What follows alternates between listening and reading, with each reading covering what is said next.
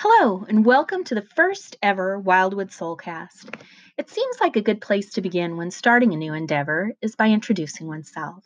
So, hi, I'm Martina Rutledge, and I'm so glad you're here. I'm a writer, creative, and coach who helps people, especially heart and spirit led women like coaches, creatives, healers, soulfully aligned entrepreneurs, and others who are tired of following the same old worn out masculine paradigms, cast aside ladders, and replace them with more feminine models like circles. And I help them to discover and give voice to their mission in life, business, and their work in the world. How do I do this? Well, I'm a magical leader who weaves stories from folklore and earth based tradition carried to us on the breath of the ancestors into her writing, teaching, courses, and mentoring sessions. I also help women and new soulpreneurs create content for their existing businesses and start heart aligned businesses of their own. I call this work Into the Wild Woods of the Soul because it is at that point in myth and fairy tale when our heroine leaves the comfort and safety of the village and what is familiar to her that the magic begins.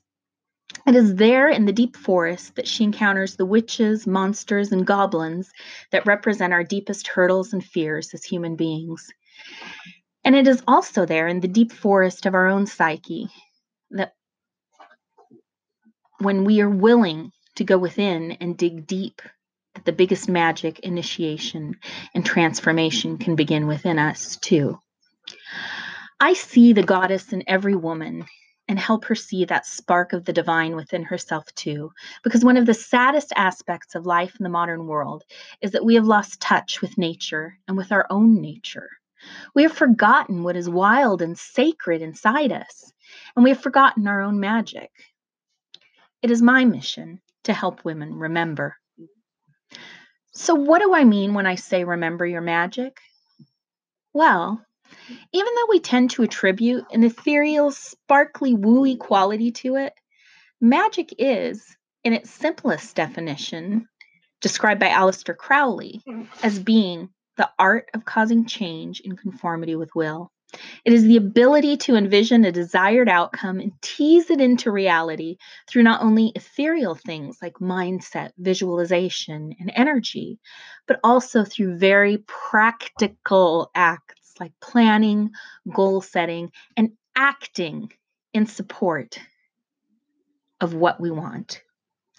And even though the practical side sometimes gets a bit of a short shrift with the wooey new age crowd, it is nonetheless just as much a part of magic as the more sparkly parts.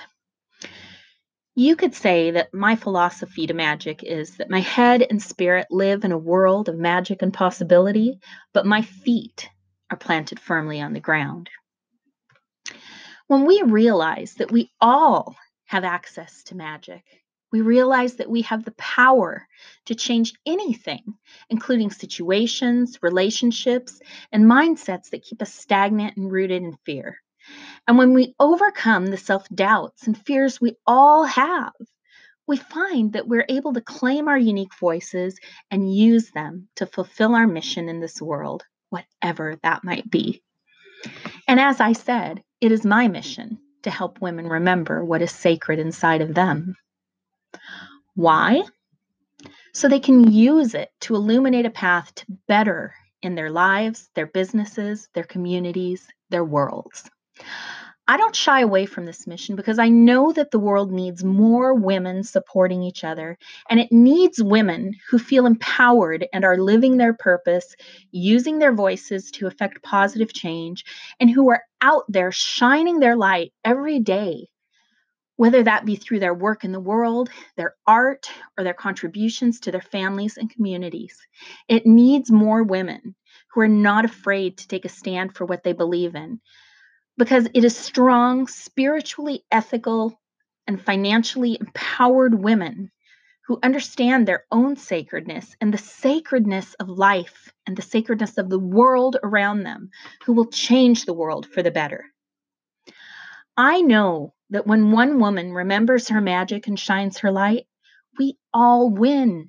Because as Starhawk says, what affects one thing affects in some way all things. all is interwoven into a continuous fabric of being. It's warp and weft our energy, which is the essence of magic. Because you see, all self-work is just a beginning. If you think your self-work and high vibration end at the tip of your nose, you're missing the point. The work begins within, yes, but it is done, in the words of one of my own favorite mentors, with the purpose of us being able to shine our hearts forward.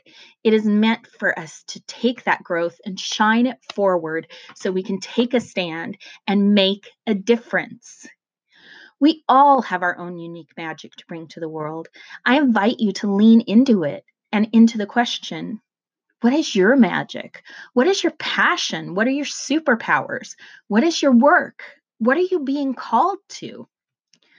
Over the life of this podcast, we'll be exploring questions like this and more.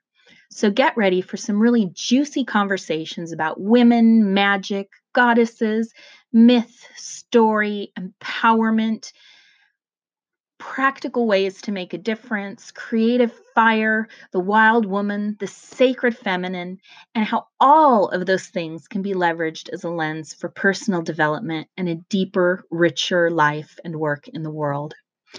If you'd like to learn more about me or my work, I invite you to come visit me at martinarutledge.com or follow my Into the Wild Woods of the Soul business page on Facebook and join my Wildwood Sisterhood group. Until next time, be true to your own wild magic, your voice, and especially yourself, for you are sacred, and you, my friend, have work to do.